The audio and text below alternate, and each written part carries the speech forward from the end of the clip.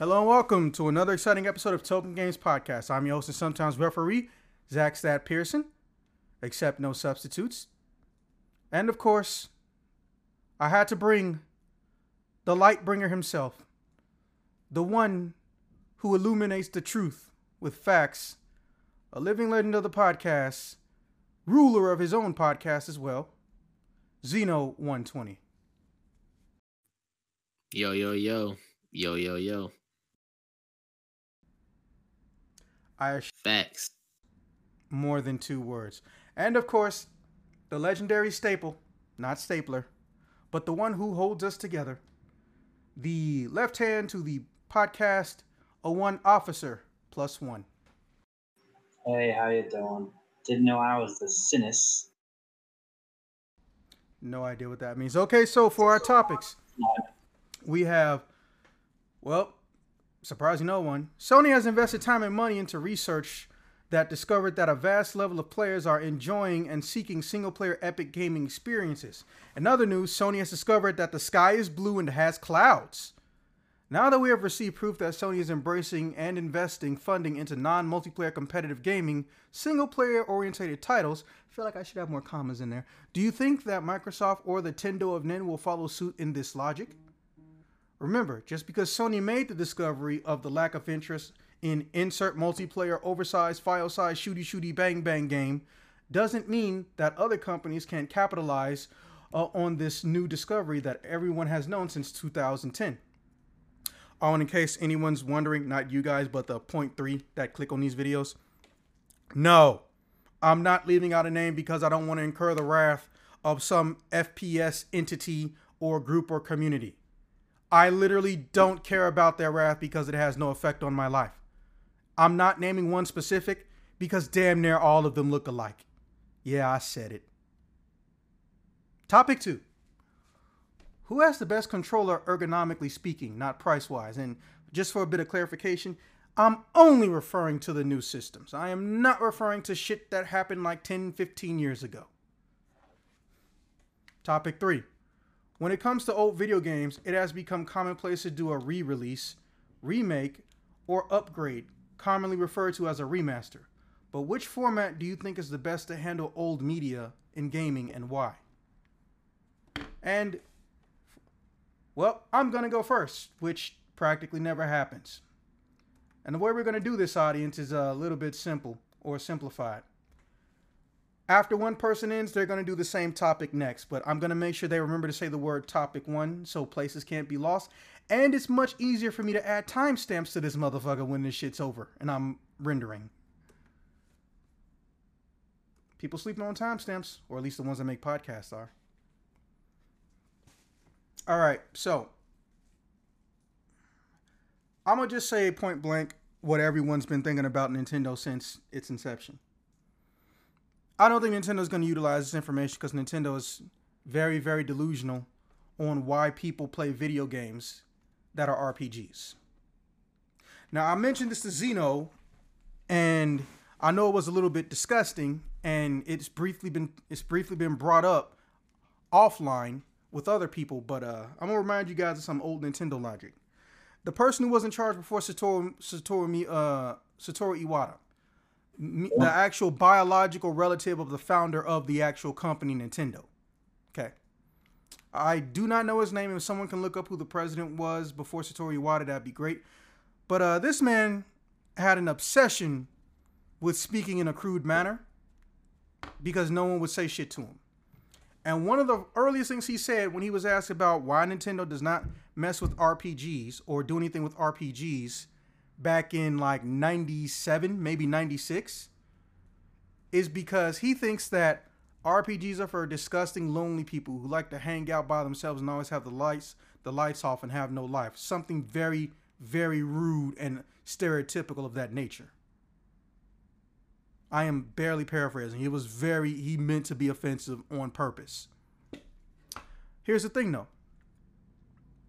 The people that were making games around that time, a lot of them, still in the company. Now, here's the thing. He could have just been saying what they were all thinking out loud. Let's not forget, with the exception of Eiji Aonuma, and even then, it's more like an acknowledgement that people can see it as an RPG than saying it is. No one in the company thinks that Nintendo makes RPGs. Remember, technically, Pokemon, of which for some reason after 2 years after it came out, no one in America remembered how to say the name correctly. It's actually Pokemon, not Pokemon or Pokemon. That still annoys me, and it really shouldn't because I don't even play Pokemon. No. Game Freak. Game Freak owns the Pokemon company. Nintendo does not own Game Freak. Nintendo owns a controlling share, but they are not 100% in ownership of Game Freak. As to why that is anyone guess, but more than likely, the way I feel about it is that the owner of the company, they know the value of what they have. If you catch my drift. It's a single franchise that could literally rival Disney by itself. He know what he owns. Anyways, I think that there is inbred logic, and I want to stress the term, I'm using that as non-derogatorily as possible in this situation.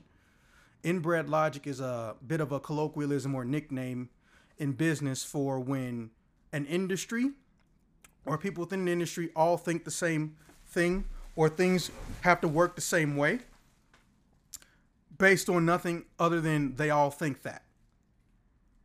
You know, all 90% of pants that are denim have to be blue because that's the industry standard. Doesn't mean it has to be. Just for an example. I think Nintendo got a lot of people that think like that quietly, or they just don't use the internet at all, and they say it all the time, but obviously in a much politer way. Let's not forget, Shigeru Miyamoto is notorious for fucking with RPGs, even if he's not making them. If he has any authority, control, or say so, he will tell them to remove features that make an RPG fun. Very strange. Microsoft, on the other hand, I think they'll take the information, and what they've already done, or either they already know, is that gaming basically swings both ways when it comes to introverts and extroverts. They know that they've been able to grab extroverts, but they know that they've had a hard time with introverted gaming, or more specifically RPG gaming. And they just bought Bethesda. Does Bethesda make anything that's not an RPG outside of, what is it, Wolfenstein? Nintendo RPGs? No, I said Bethesda. Oh, Bethesda. Like, I think everything they do is an RPG except Wolfenstein. Skyrim. No, that's not RPG. Bro, that's totally an RPG. That's like the king of them almost. I mean, it's an action RPG, but still an RPG. Action, yeah, that's a loose phrasing. Skyrim for the Samsung Smart refrigerator. That's a thing. What? That's a joke. That's a joke. I could believe it though, since they've done damn near everything else. Some shit that could be real. Like they make a mobile Skyrim and someone figures out how to put it on their fucking refrigerator. By the way, the worst place to play video games. Literally a refrigerator. But what about in cars? No, they can put in a system to where your car engine can't be running while you play the games. Still, refrigerator, worst idea. Anyways, I think Microsoft is already trying this logic out, but they don't know what they need to do to get the mass appeal that RPGs have in Sony's library. Because remember, despite what you do and don't think, the primary reason Sony picked up as well as it did isn't just because of the over and obsessive marketing of Final Fantasy VII. Obviously, it helped.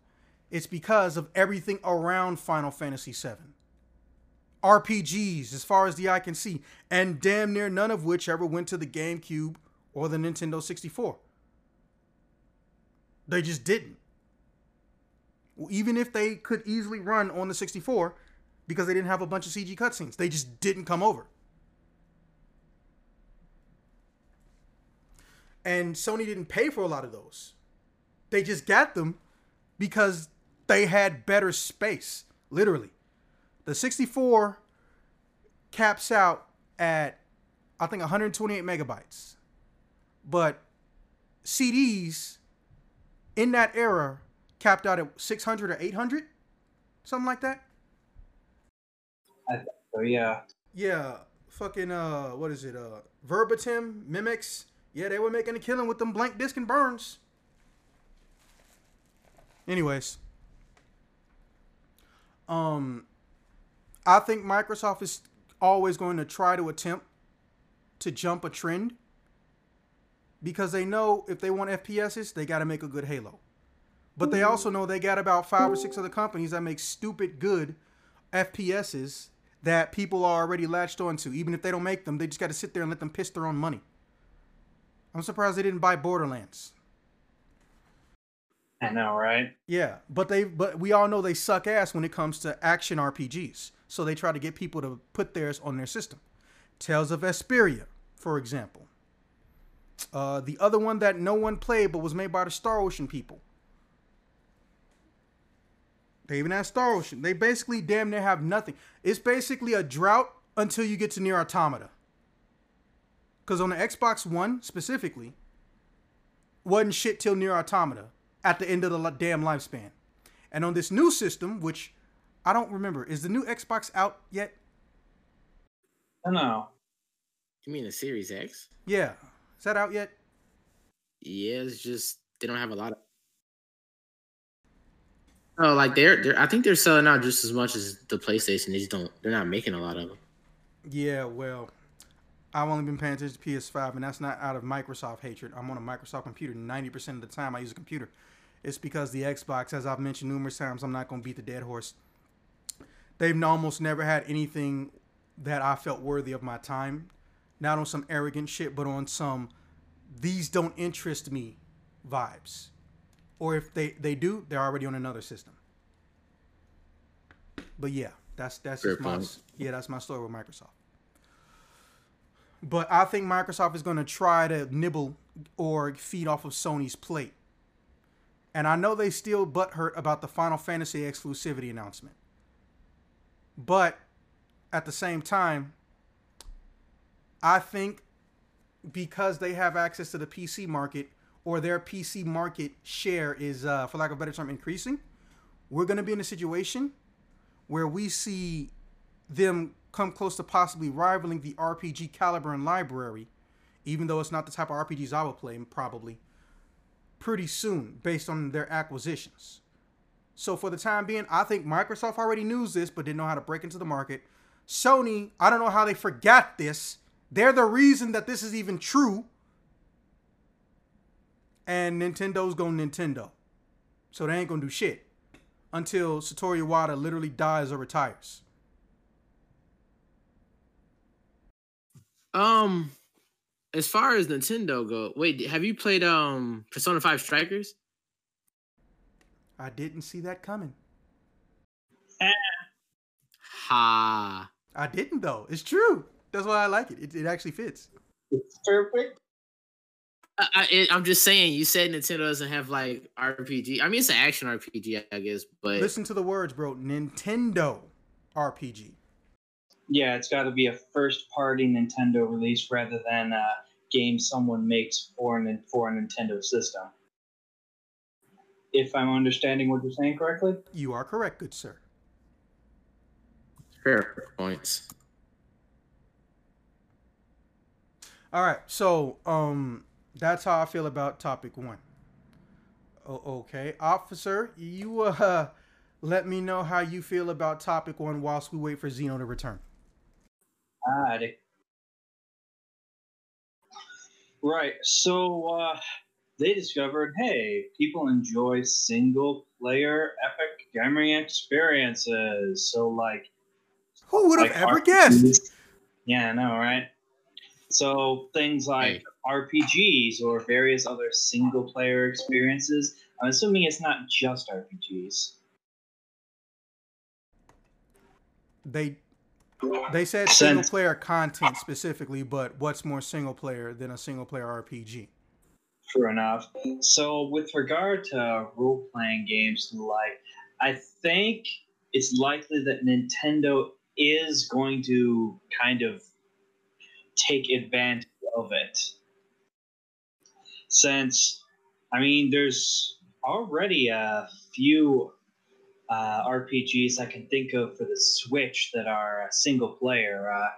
One that I was, just playing a little bit earlier, Bravely Default 2, which is a honestly fucking amazing JRPG.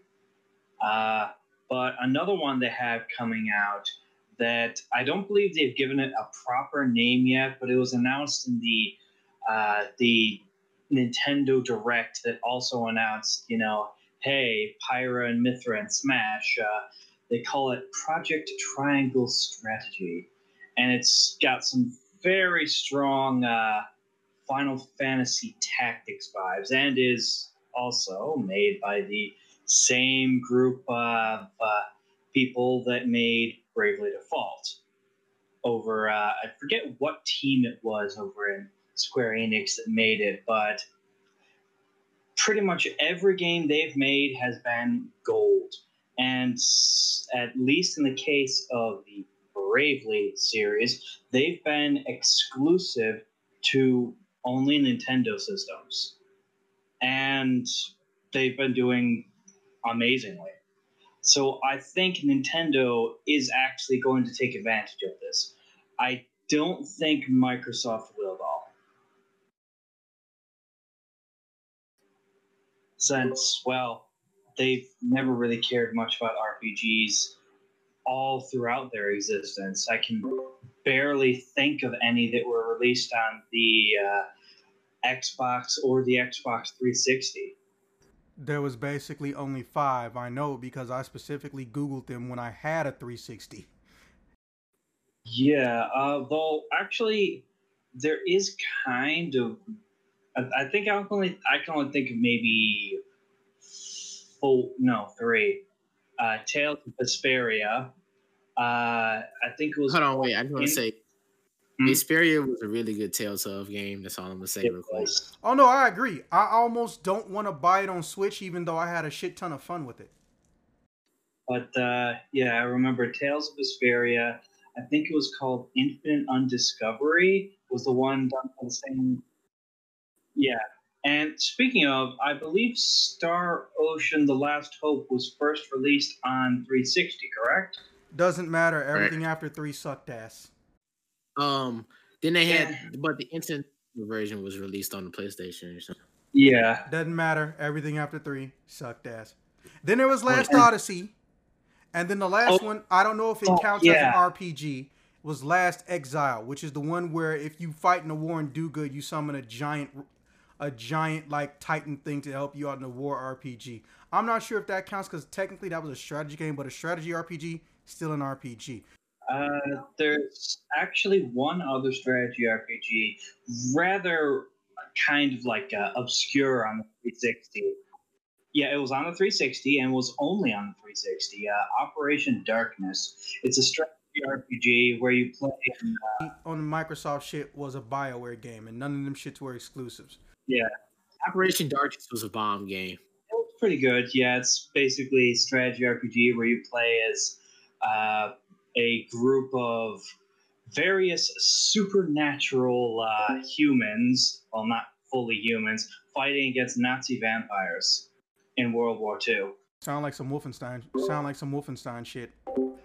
Funny how you say wolf because the main character was turned into a werewolf, and I think 2 other of your squad mates are also werewolves.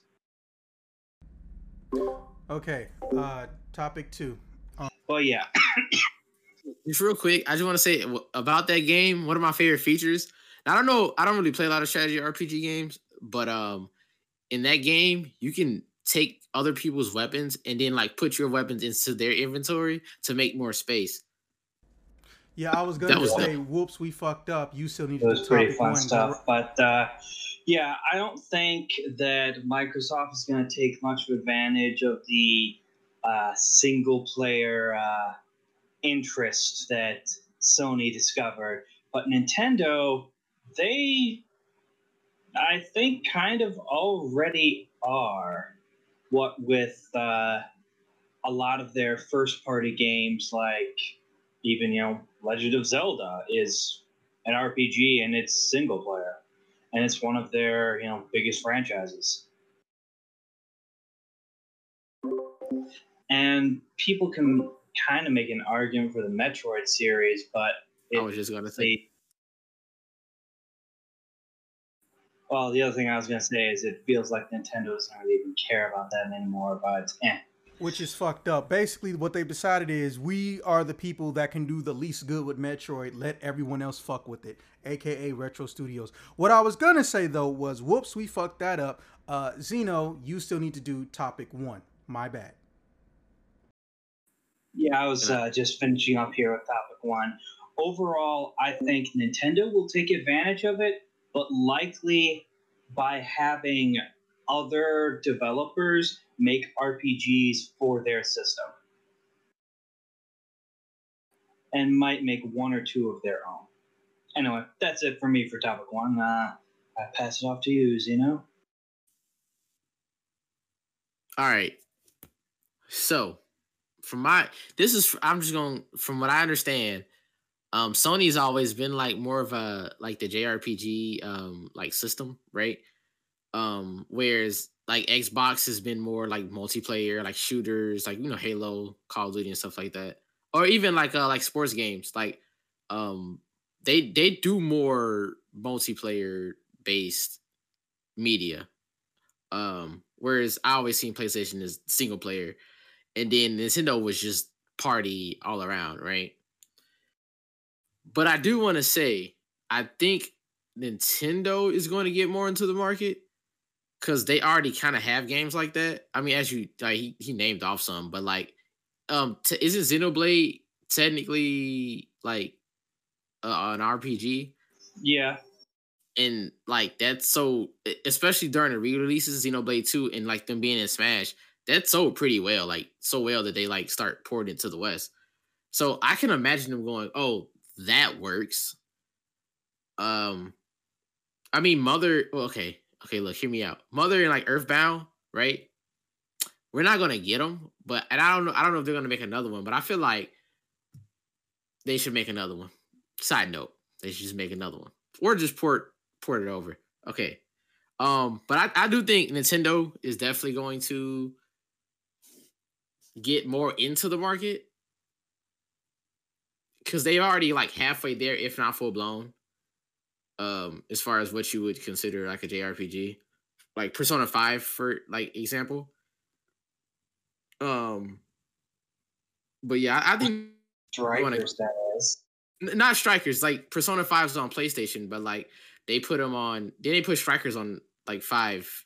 And they're like, well, I mean, like I said, like when I say like they're like halfway already there, like that'd be like the step, like, oh, Persona 5 Strikers did good or whatever, and people like Persona 5, oh, like let's make more games like this. They seem to work. Plus like the as of the last few years, the Western audience is becoming more open to like like JRPGs and stuff like that. So I can see them like just trying to cash in on that market. Now, as far as Microsoft goes, they did the only thing I could think of is with them is that they did just acquire Bethesda, so they're probably just gonna have like Bethesda make Skyrim 6 and probably some games as far as like that goes. So in that realm, but other than that, I don't know, like because didn't they have Blue Dragon exclusive for Xbox? It did, and it was kind of not so good. Yeah, that's fair. I mean, okay, so hear me out. So because of the whole like anime thing and all that, and like all these games have been coming out, I can imagine them going, well, why don't we just try to cash in on like the whole, like this wave of like all these quote unquote like nerds who like anime and like, Japanese, like culture based media. The weeb. Yeah, essentially. How the fuck was that so hard for you to say? A weeb? I wasn't trying to say weeb because. But anyway. because yes, that's why. No, but I can see them. I can see literally just everybody going, all right, well, it's obviously working over there, right? let's just try to cash in on that market because I just feel like since they're making like all these Naruto's and One Piece and Black Clovers and what is it, My Hero, like all those games are like the same thing, but like different skins on them. I can imagine them going. I mean, if we can do it for Call of Duty, all these sports games, and Halo, I'm pretty sure we can do it for that. You know what I'm saying? I can't see them making mass amounts of them, but I can see them trying them out. Like, let's throw like a couple of like, you know what I'm saying, games like JRPGs out there and see how they do, and then go from there. But that's just me. That's how I feel. They already tried that. As of recently,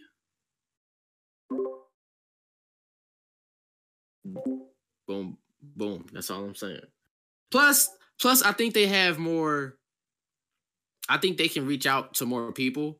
Plus, they have PC too, so it's kind of like so much more they can do. You know what I'm saying? The market is a little bit more open. I don't know. That's just me. That's how I feel. Because we know Halo is not feeling too well, Mr. Stark. Yeah, it's really not looking good for it. And mind you, I only get an Xbox for Halo and like Forza. Them like the only two games I'll get it for because Gears just ran its course. I'm sorry. It's good. Like 3 was the best one in my opinion. After that, it was just like them trying to milk it. But that's just me.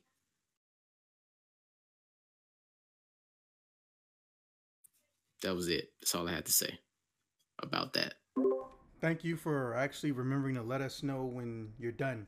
Something every single person on here, myself included, forgets to do.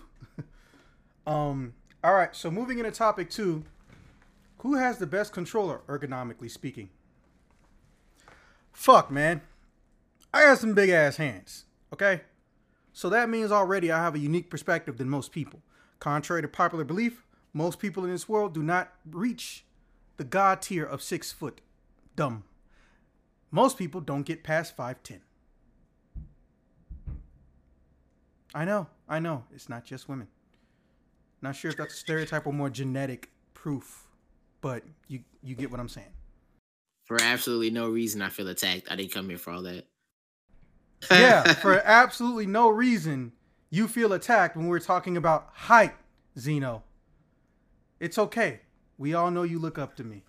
I'm 6'6", 300 pounds of pure muscle. That's all I'm saying. Sure. You'll be that as soon as you verify that claim. So I'm going to say this right now. Hey, look, Nintendo, you in a weird 50-50 spot. But because you in a 50-50 spot, you automatically disqualified. Them damn small as hell, baby ass, drifting controllers. Yeah, those, too small. Bro, I can tap the B button wrong and literally hit every other button on that thing. On the action side. On the analog side, literally that whatever that muscle fat thing is under your thumb, that big ass chunk of meat tissue, muscle tissue, yeah. If I move in certain directions, we'll just say clockwise, you want to think, if I move at like 12:15 or 12:20, I could hit north and west on that directional action button on the left-hand side of Joy-Con.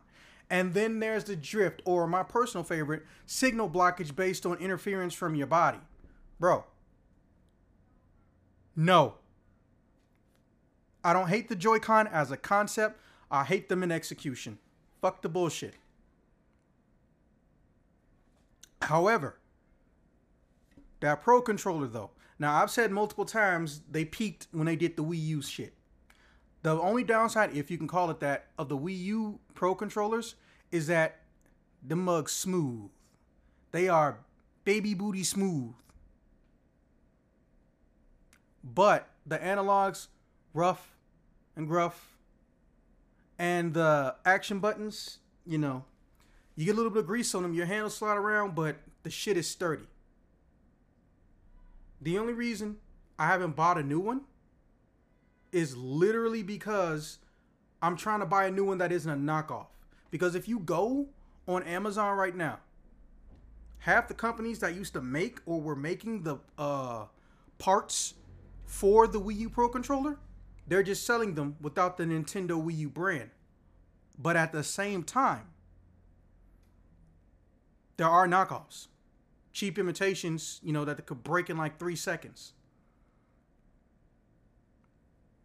God, I love that controller so much.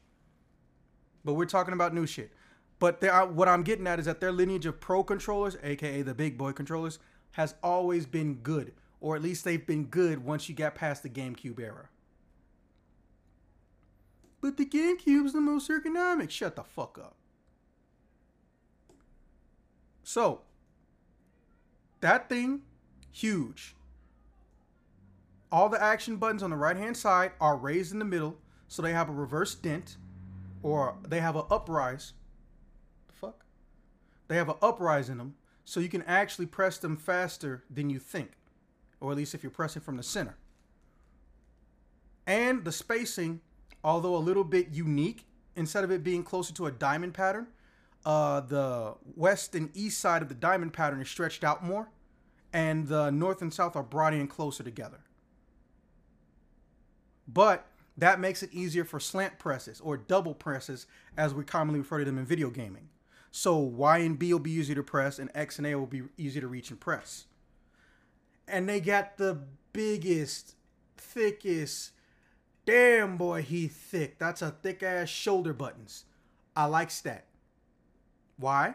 No, it's not because I have fat fingers or wide fingers. I actually don't. But because that restricts the amount of arrow press, which is common with anybody, whether you're good in the game or bad. That restricts the amount of arrow presses. Because now, when I press my equivalent of L1 or R1 button or left blade, right blade button, I never have to worry about accidentally moving the secondary button or the trigger buttons that are commonly under them. I love not having to worry about that. Again, none of this applies to the Joy-Con, but because it's a package deal, there's a Joy-Con type and there is a Pro type. We have to talk about both. The other systems are lucky. Sony has a virtual controller, but the virtual controller doesn't need to be a thing because you can legit just use the PlayStation 5 controller. In fact, I don't think they even made a virtual controller yet for the PlayStation 5 specifically. They just got you using the regular PS5 controller. But correct me if I'm wrong. I think they literally just still using the PS3 virtual reality sticks on the PS5, so they don't count. Speaking of PS5s, they got friction, they got grooved, and they're automatically ergonomically designed to be able to place your thumb at a raised angle, so your hand doesn't have to go as far down. I don't know if you guys notice this or if you have a PlayStation 5 controller like I do, but you actually don't have to go as far down to hit a button because the whole controller, once you're holding it, is automatically raised up and tilting towards your natural hand's curvature. That's genius. Not smart. That's fucking genius. But they have micro abrasions on their smooth surface, which gives you friction, but they still have some parts smooth where you would want smoothness. The triggers ain't shit. They generic as hell. And as we all know, all three of these companies are having issues with drifting and whatnot because the one thing that you would think they have down packed, because, well, for lack of a better term, they've been spending their money on every other thing a controller can do. The analogs and shoulder buttons are suffering because they were cheaply made, which is so damn stupid. This is a part of your flagship design. A controller is not an accessory unless it's a secondary controller. But no, the primary controlling device for these systems are all malfunctioning in damn near in the same way. But by default, it's kicking Nintendo's ass controller-wise. Yes, it has more feedback functions and vibration capabilities, but don't nobody give a shit about that. It doesn't matter how many new features you put in a game controller. What matters is, are the developers going to use them? Think about how much shit we've all forgotten about that a game controller can do, or you can do in a video game because no one told you and no one utilized it. I recall, I think it was the Sega Dreamcast had like a microphone on their controller or something. It was an accessory. And then, you know, there was the fact that the VMU, the memory cards with the screen in them, half the games wouldn't tell you all the features or possibilities you could use with them. It's crazy. But anyways, what was I about to say? Oh yeah, so the buttons are better. The positioning is really, really tight in. So even though it's not as spaced out as on the Nintendo Pro controller, it creates the same effect. You can double press buttons faster on the action side of the controller, aka the right. Now for the analog. I kind of see what they were going for, and I think it's a little bit cool, but again, they still got the drift issue fuck up. So here's what they did differently. They made the controller smooth, the analog smooth, but they put grooves and resistance on the rings. So you get almost a mix and the best of both worlds. However, the problem with this is that, remember, we have a controller and from a company that is the primary utilizer of the L3 and R3 button. Almost every other company and every other game that's not Sony, L3 or R3 is camera reset, or it's an automatic trigger of a shortcut command in a fighting game. Let's be honest. L3 and R3 could be invisible and no one would notice, except for the fact that they do camera reset. But guess what? We got a touchpad button on the PlayStation 5 controller and the 4. There's your camera reset button, because guess what? No one used the touchpad damn near on the PlayStation 5 or the 4. Anyways.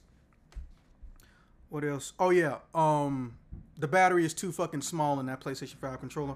Or maybe because it's got that extra gyroscope functionality stuff, which I can't properly explain. It's eating up more battery than normal.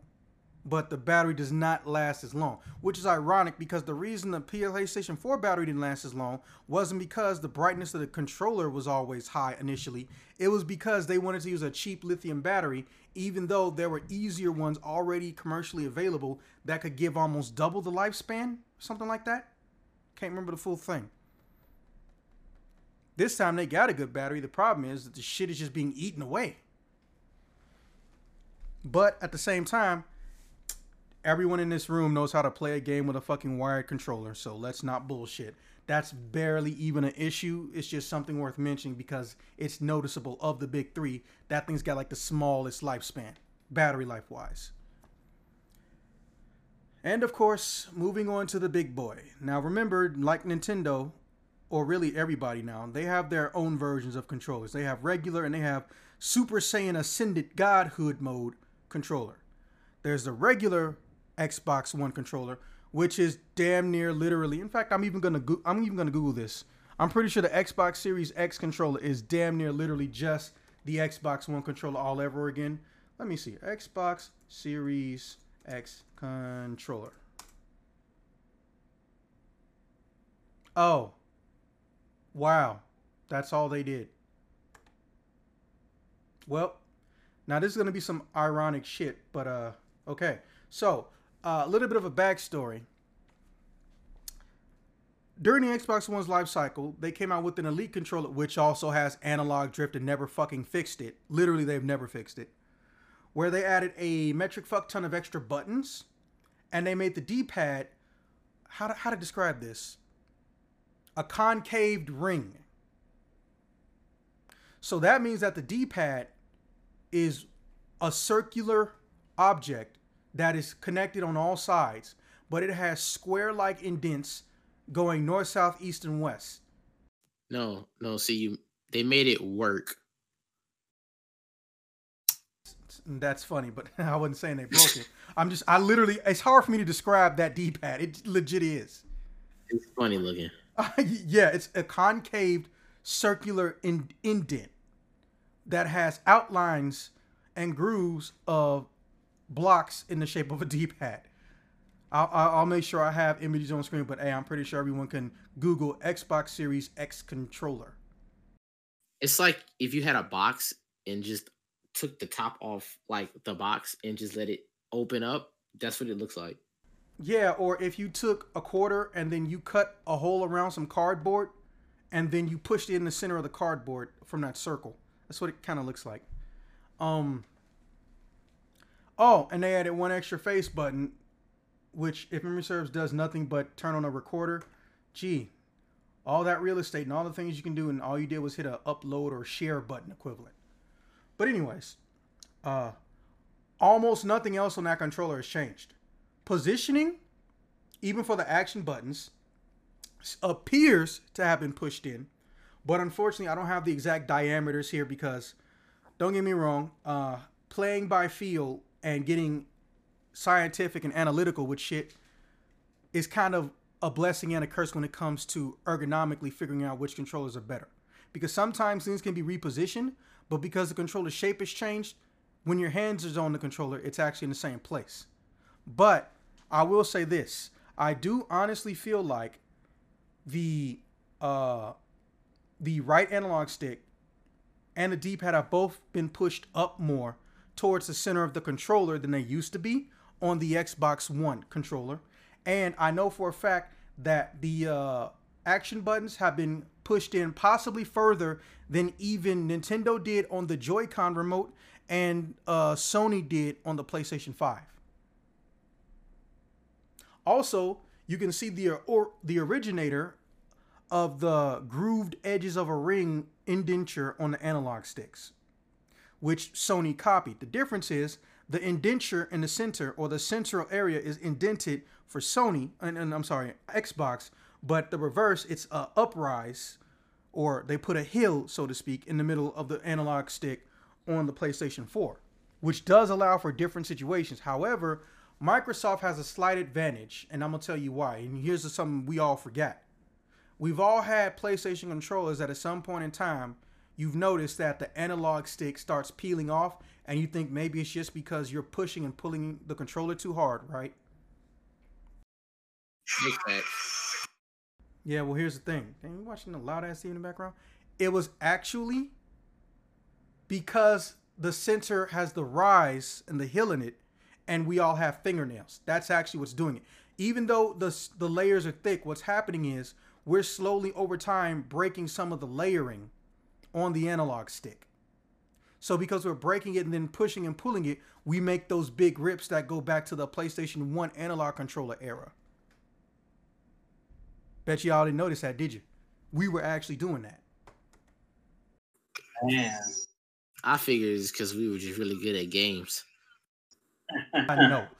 No. But it's because of that, the reverse of it, you don't have that issue.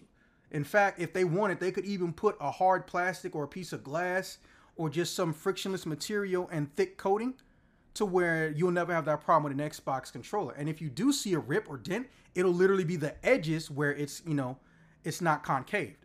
But because Sony always does the rise, but you notice they shrunk it with the PlayStation 5 and the PlayStation 4, so it doesn't come up as much. Well, it still does the PS4. I'm not going to bullshit. That's why it looks that way. That's why it came out that way.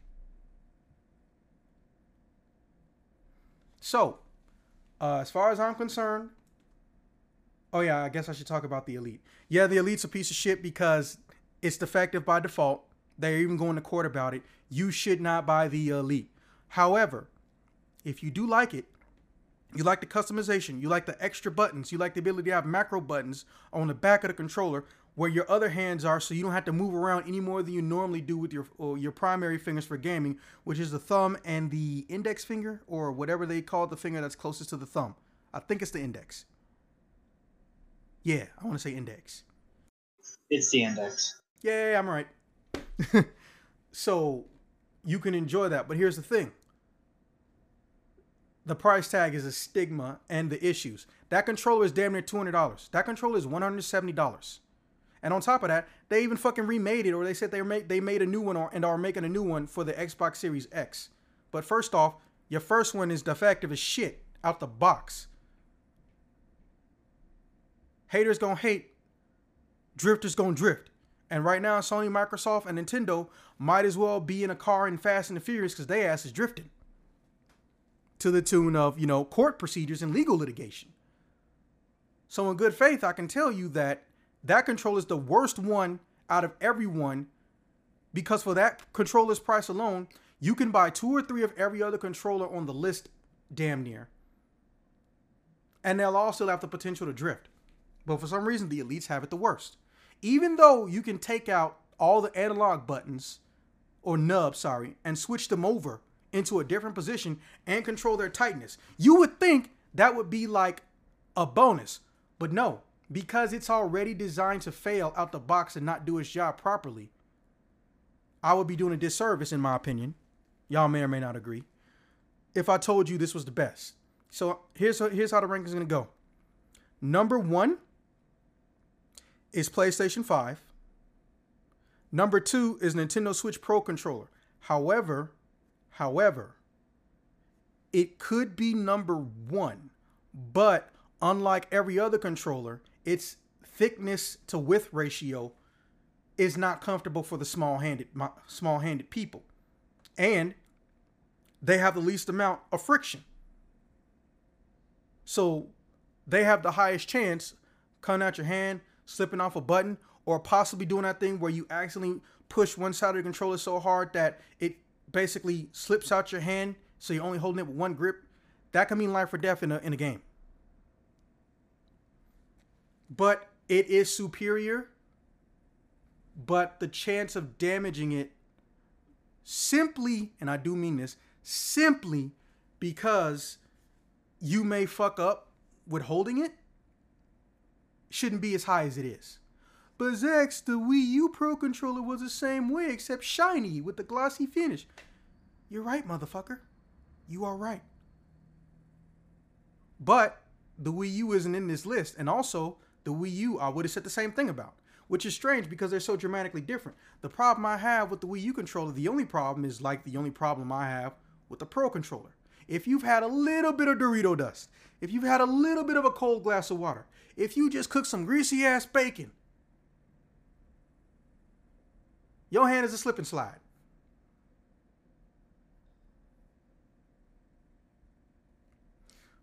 But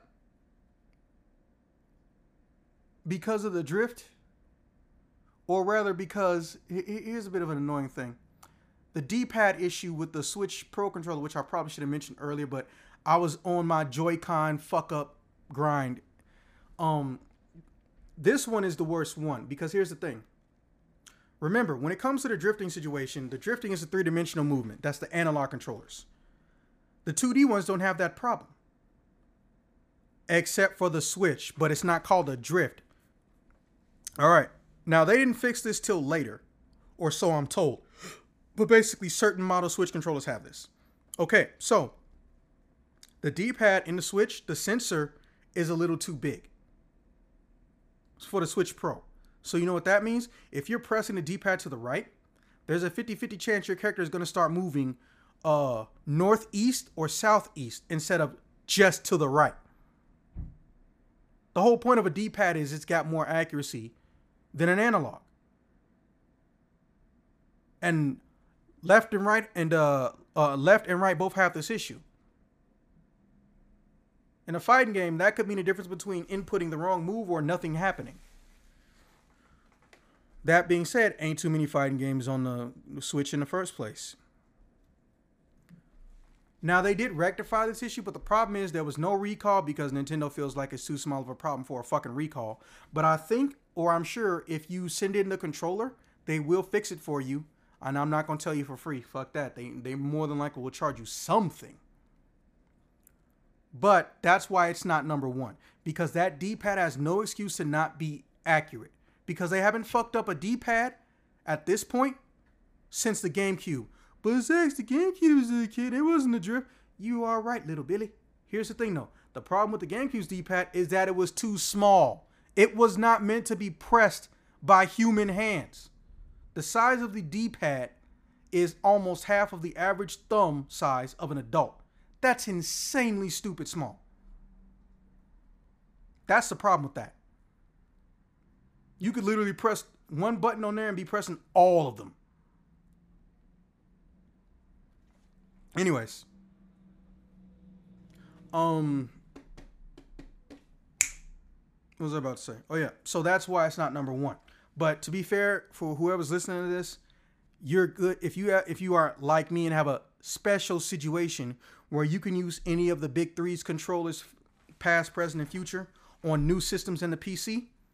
I can tell you right now, you will notice almost no difference quality-wise with the PS5 and the Switch Pro controller. You can tell these products were meant to be durable, stable, and last. Except for the battery department, whereas Nintendo whooping everybody's ass, apparently. But I'll tell you this point blank. If you got one and not the other, you're not missing out on anything. Now, as far as our bottom tier, low tier people, Xbox Elite, if you don't get the fuck up out my face with that price tag and fuck ups built into it, no. On paper, you should be God tier. On paper, you have, 4 extra customizable buttons that can be macro to the back. So your hand doesn't have to go in any weird positions or press any buttons. You have a built-in ability to turn on rapid fire in the front of the controller. You can change the density and the sensitivity of the triggers. And them analog sticks can go and move wherever the fuck they want to, like some goddamn gypsies in literally any era. I'm pretty sure, with the exception of North America, gypsies roam wherever the fuck they please. Or at least that's as far as I know is about the history of gypsies. But anyways.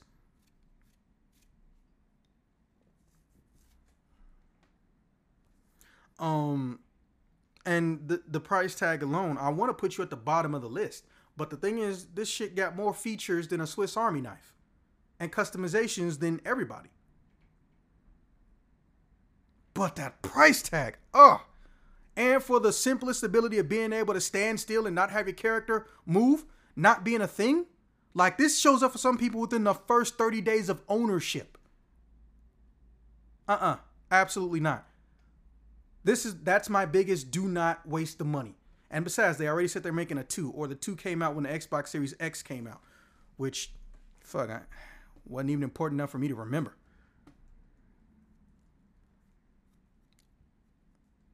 So that leaves Joy-Con.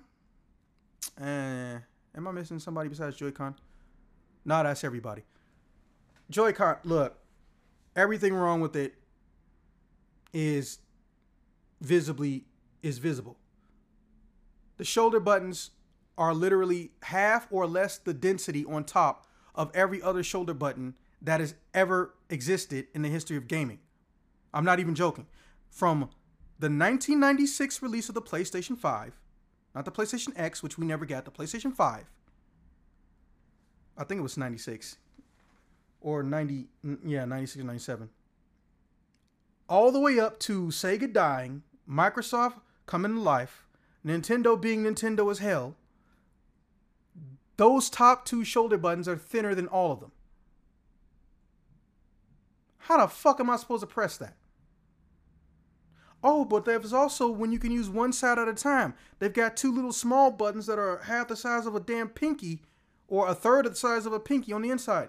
You're proving my fucking point.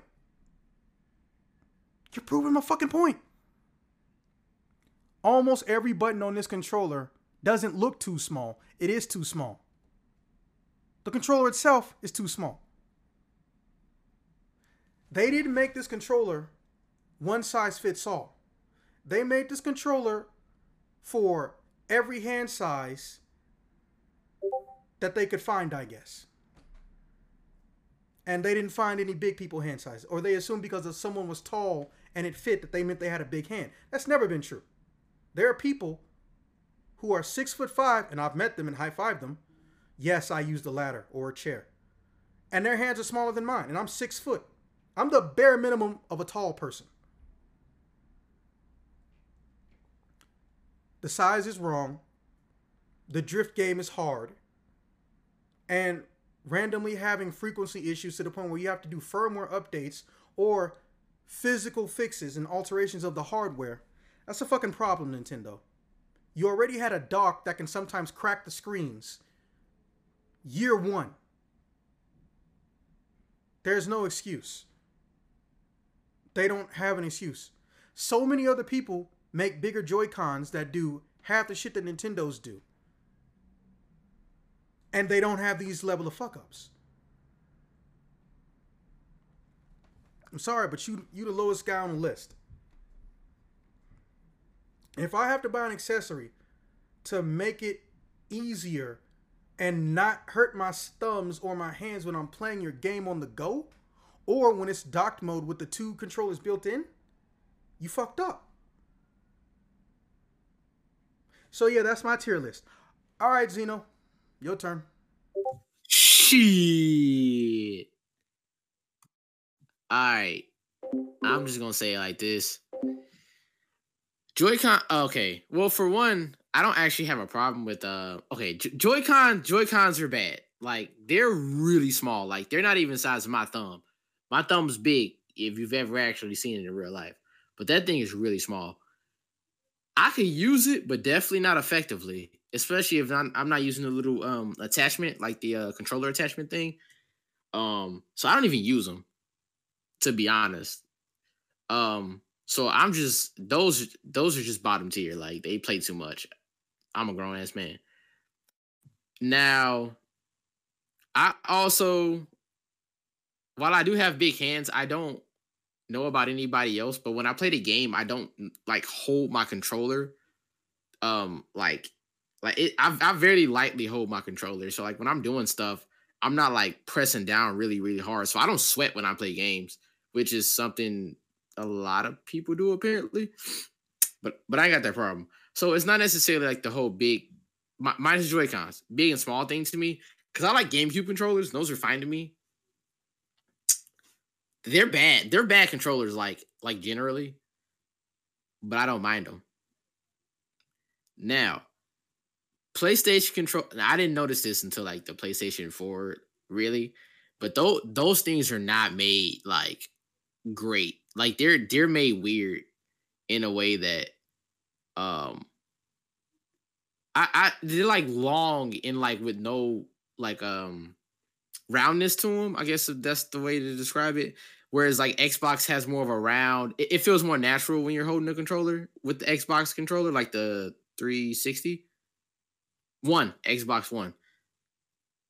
I like the roundness. It makes you. It feels like you're actually holding a controller, a controller to play games, and not like a controller to turn the television.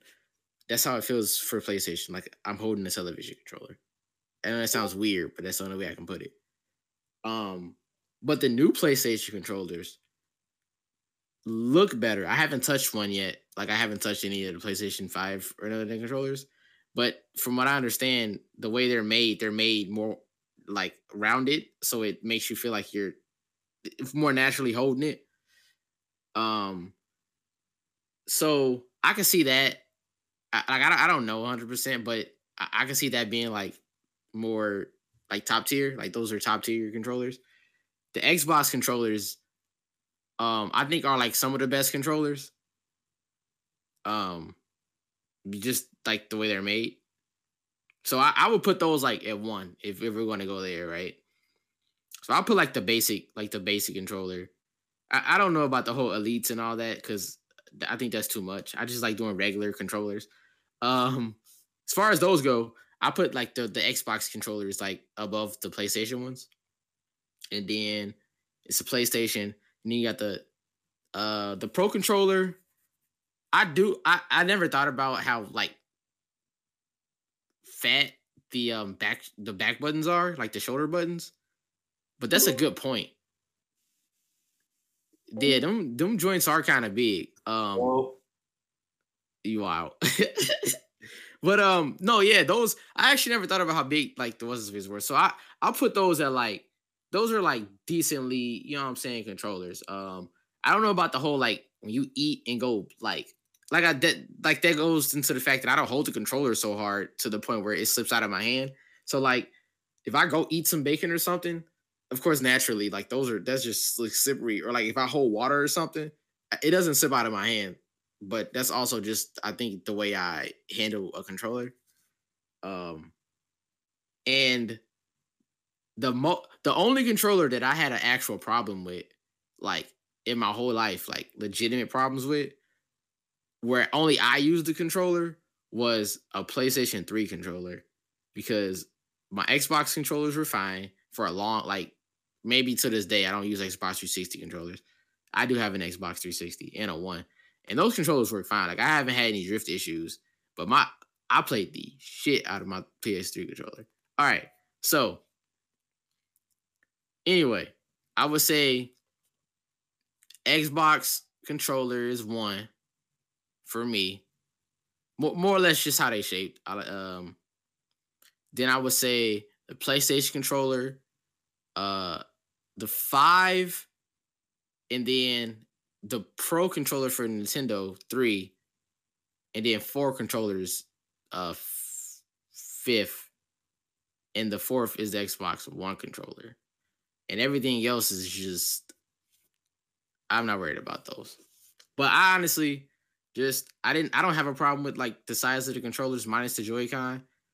So I don't really have all the problems that everybody else does. So that's just it. I'm just gonna do those 5 because all them elites and all that. I don't do all the elites and all that. I think that's too much. But yeah, that's it. That's all. That's all I got. I'm done. Guess I'm up next. Yeah. Okay. In terms of controllers that I personally had the experience to use, I can't say anything about the PS5 because, well, I've never really used a PS5 controller yet. But in my experience, the best controllers that I've used in all my years of gaming. Let's see. If I were to pick the absolute best, I would have to say probably the GameCube, or yeah, definitely the GameCube controller. Because, well, whenever I, used the 2 analogs, it had on it, it didn't. I never really, even in all my years playing on my GameCube, I never had any problems with any drift on any of the controllers, despite using them a lot and playing a few games that definitely required you to make use of the 2 analogs sticks that it had. But if GameCube's the first, I would say the second would probably be the Switch Pro controller. Because honestly, ever since I gotten this thing, since I want to say mid last year, has been honestly really good. I haven't had a single problem with the thing yet. And I don't think I will unless I start playing a few more action games, like one that I picked up a bit ago but haven't got a chance to play yet was, what was it called? The one where it's Platinum Games, where you're playing the police officer. What was that one? Astral Chain? Astral Chain, yes, thanks. I imagine that one might cause some of those drift problems if I play it enough, since it's definitely going to call for a lot more use of the analog sticks. But anyway, for number 3, and it's honestly not too much farther behind the Switch Pro controller, would be the PS4 controller. And it's like razor thin margin between it and the Switch Pro. Despite, well, having already had a problem with one of the controllers I have having drift problems. And, well, I decided, fuck it, time to get a new controller. Though I still hold on to the other one in the off chance that I do some multiplayer gaming on this PS4 here. But, let's see, number 4, I would say would be probably the PS3 controller. Because I've always liked the design Sony had for their controllers, and Well, the in my opinion, at least, they improved all the way going from PS1 to PS4. Though, if what you guys say about the PS5 is correct, it's likely they improved it even more, and I'm looking forward to maybe eventually trying that out. But guess if I had to go for a number 5, uh, I guess maybe looking back really far, the actually nah, 5, 6, and 7 are probably just for me. Yeah, it's just going to be PS2 and PS1, with the number 7, I guess, being the Super Nintendo controller.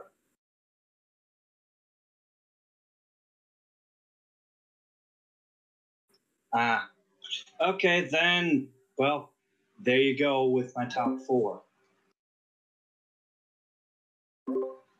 But if you want controllers that were utter garbage, well, yeah, I'm in full agreement that the Joy-Cons, they are not meant to be properly used as controllers for anything, no, anything at all. 4-year-olds are the only people that can use that shit accurately and have the most fun.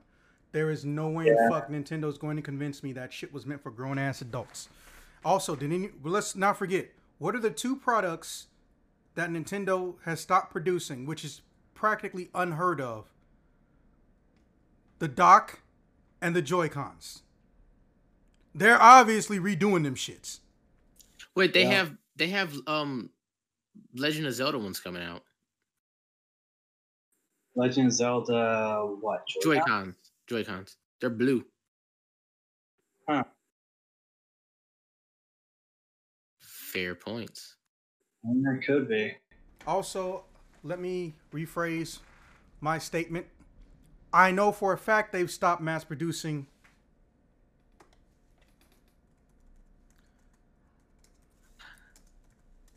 Sorry, my cousin is in the wrong place.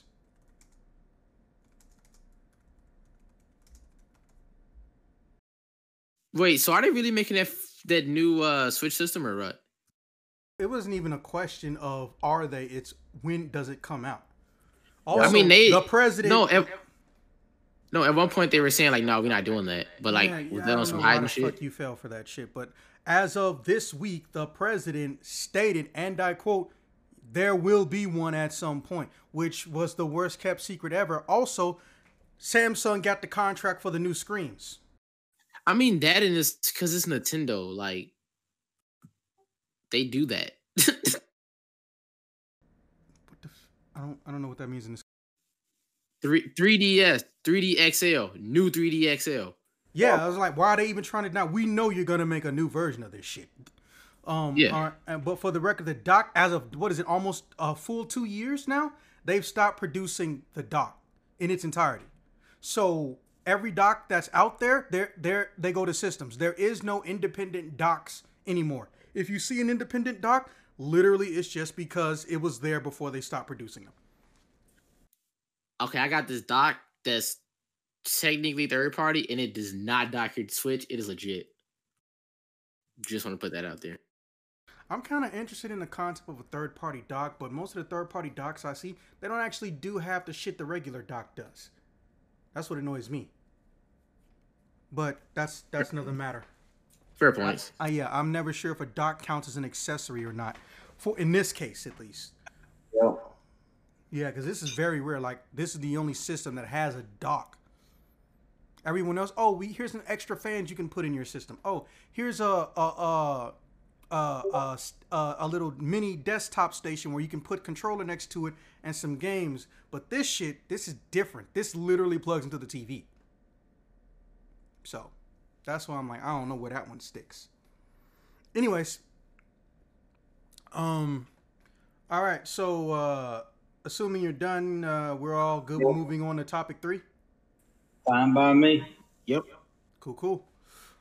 All right. So when it comes to the old video games and shit, let me just say this. there are too many options at this point.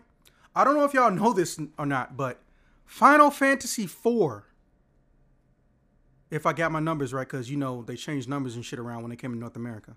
Final Fantasy IV has a dozen versions of itself. Out of all the Final Fantasies that have ever existed, this one has the most iterations. This has more iterations than the Gift to Man, Final Fantasy VII, and Final Fantasy X. Not saying that 9 was shit, but they have more iterations. That is insane to think about. There's a dozen Final Fantasy IVs. And in case numbers are confused or messed up in other countries, let me just say this. 4 is the one with Bartz. The guy whose name is Butts. 5. Yeah. Okay, well, 5.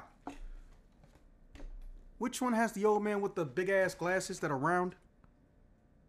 That's with Bartz, right? Big ass glasses there. You mean the sage who says "You spoony bard"? Yes, that one. That was 4. Okay, 4 has fucking a dozen versions of itself. Did y'all know that? Some of them are re-releases. Some of them are remakes. Some of them are re-releases of country-exclusive versions. Some of them are upgraded in a remake format. Literally, Final Fantasy IV has a remake, a remaster, and a fucking upgrade. It has and a re-release. It has the entire trifecta. Then multiply it by 4. There's too fucking many. Final Fantasy IV has Cecil in radio. Paladin. You know, it's not even the fact that the games are old, it's the fact that the numbers got changed. That's why I'm throwing the fuck off. But anyways, okay. There needs to be some type of guidelines, and I understand that. But here's the thing. Unfortunately, and I stress that very loosely, unfortunately, the best thing is not the funnest thing. The best thing is a re-release, and I'm going to tell you why. Because you already know what you're getting, and you're ensuring that everything carries over into the future. It's short and sweet, but to make my answer longer, I'm going to say this. Yes, I do love remakes, and yes, I do love remasters. But the best thing is a re-release. Because with a re-release, you bring over everything. Nothing gets lost or erased in any way, shape, or form. Because it's the equivalent of moving into a new house. Your old house is still there. It's just not your house anymore. But you as a person are in a new house. You can look at your old house, but you live in a new one. But that is not as fun as a remake and a remaster. I know that. I know it's a very boring answer. All right, Zeno, how about you? So, I think it depends. Because I think it's like a little biased there, right? Because, was it the remaster? Like they're remastering like Legend of Mana, right? That game was amazing, but I think it was super underrated. That's fine. It's going to be the same game, but like they upgraded the graphics and like changed the music, like some music and stuff. But essentially, it's going to be the same game. That's fine with me. But like, was it Final Fantasy VII remake? That's remake, right? Yeah. That one was weird. If you strictly played the game and like didn't look into it anymore, it can throw you off, especially if you played the original. But I think that's just, like I say, it's just a bias because anybody who's just like, just like a casual fan, like, oh, okay, this is cool, like it's different. But if you're like a hardcore fan, you're like, wait, I like all this stuff about the game. You changed that. I don't appreciate it. You know what I'm saying? So I think, personally, I like remakes. Like Resident Evil 2. The Resident Evil 2 remake was pretty legit. With the updated graphics and whatnot. So honestly, I think just like a remake is fine, depending on like what generation like it came from. So like PlayStation 1 to PlayStation like 5, like if you do a remake, that'd be fine because you're just like updating the graphics and stuff like that. But if it's just just certain games, right? In like different forms. So it's like the different engines, different games, different forms. But like I think it just depends on when they do it, how they do it, right? But for the most part, like you can do a remaster, and I'm fine, especially when it comes to games with like good soundtracks. So and they like add both the soundtracks to them. So, but yeah, that's I rather like I think remakes are fine. Like that's like the best option if you're going to go in that direction. That's just me though. Yeah, that's it. Done. Short and sweet. All right. Well, I think I might have given my opinion on this one before, but I might as well give it again, though probably a little bit briefer this time. If it's a remake in the style of, say, Final Fantasy VII remake, oh, hell yeah. Please, do that remake. But if it's a remake, say, in the style of, I don't know. I want to say there was a Ratchet and Clank remake recently. I think it came out, actually, no, not really all that recently. I think it came out like 3 or 4 years ago. That was honestly not all that good. Even though it captured the gameplay of the original, well, the entire franchise, it still was not all that good. And, well, from what I hear, it didn't do so well. But when it comes to a game that should just get the remaster treatment, for those, I'm thinking if you get, say, an older game, one that I can think of that came out recently and somewhat relates to something Zach's mentioned earlier, there was a HD remaster of the original Grandia and Grandia 2 that made their way to Steam. And they were really good. And personally, I don't think a remake would have been the way to make those any better because they were good back then and they're still good today. So I guess it really comes down to it depends on the game and depends how much effort they're putting in.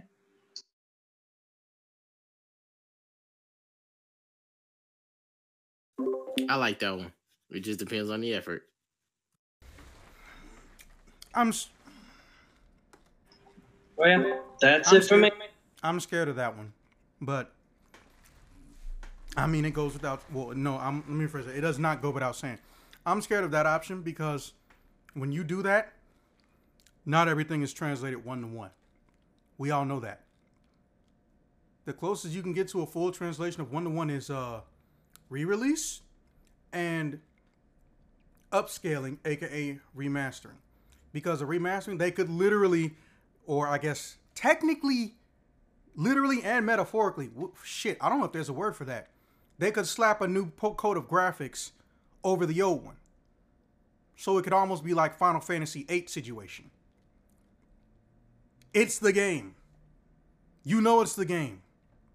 You could even choose if you want the new audio or not.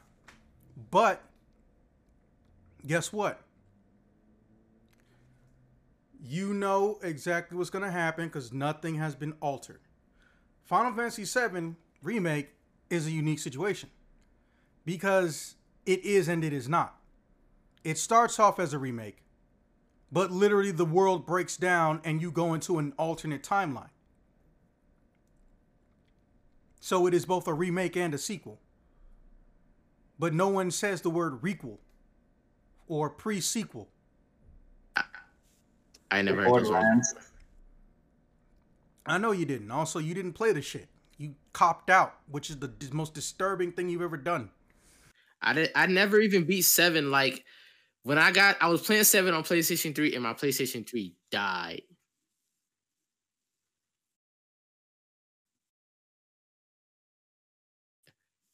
Technically, I played the demo, all right, and I was like, all right, enough of this game.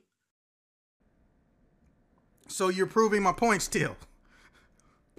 I didn't play the whole game, so technically I played it, just not the whole game. Let's be specific. I feel like he's trying to win something, even though he wins losing. That or we going out of something. It doesn't really matter. I didn't plan on playing it. I wasn't even like inherently excited for it. It was like, oh yay, Final Fantasy VII. We know that your fire for life and fervor is gone and buried and dead. It's okay. We know. Now, if they had a Star Ocean 3 remake or remaster or something, that'd be dope. They re-released it on the PlayStation 4. That's all you're gonna get, homie. I know. To be fair, though, I mean, that's not bad. It's the game. Not to mention, here's the cool part. I know this is off topic, but we done with the topic, so I don't know if this counts as off topic. Bro, almost everyone I know that ever played that game did not know the depths at which you could fuck with that game. It was some pretty crazy shit. Bro, you get to fucking meet and fight like a third of the cast of Valkyrie Profile. That shit was dope. Hell yeah. And they actually made it, in a sense, fit. Also, it's got one of the most unique stories in an RPG I have ever played in my life, and I'm including modern games to this day. You are a person from New York. I fucking hate that everybody has to be from New York, but you don't even go to New York, so I'm not that mad. You're just a random guy from New York who got swept up into saving the universe because you found out that your game data save file was gonna get erased. And you're not real. But you go into the real world. That shit was dope as fuck when he was like, oh yeah, you're just a game. He's like, wait, what? Midlife crisis? Bro. And depending on who you have in your party, they react differently. And they even fuck with each other. What is it? The asshole, Albel with basically Alucard. Yeah. If you get him and Nate to go into space together with you, Nate starts rejecting all of reality when you get to the real world. And Albel's like, oh, you can't handle the truth that your God's not real? Like, oh my God. No pun intended that time. And I'm just like, the person who wrote this shit and the person who translated this shit, they deserve the race. But then apparently everything after that just went to shit. Just real quick, do you know it's people like I don't know anybody who like personally, minus like you and like maybe 3 people online who before college that even knew what like Star Ocean 3, like they knew about it or like didn't even know what it was. Like they knew very little about it or didn't know what it was. And then I met somebody who was like, oh yeah, that's like my favorite game of all time. I was like, yo, me too. Like you're the only other person that's ever said that besides like, yeah. The only downside to Star Ocean is that they never upgraded their combat system.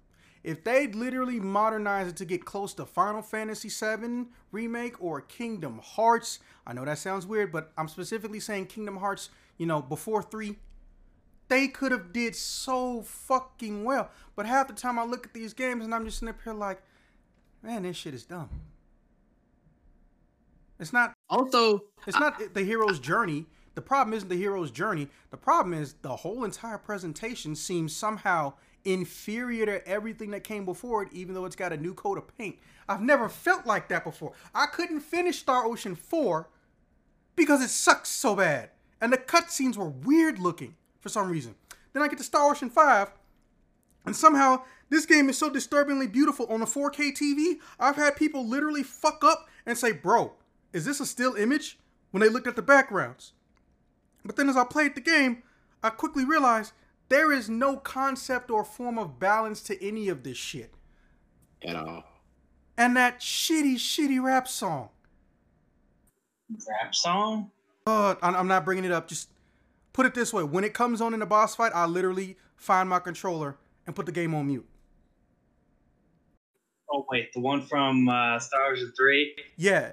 It creeps up. I know the one. And bro, if you look at Star Ocean 5 on paper, oh my God, the graphics are so beautiful. Bro, that green-haired girl, she had me feeling like I'm looking at Kione from Tenchi Muyo Galaxy,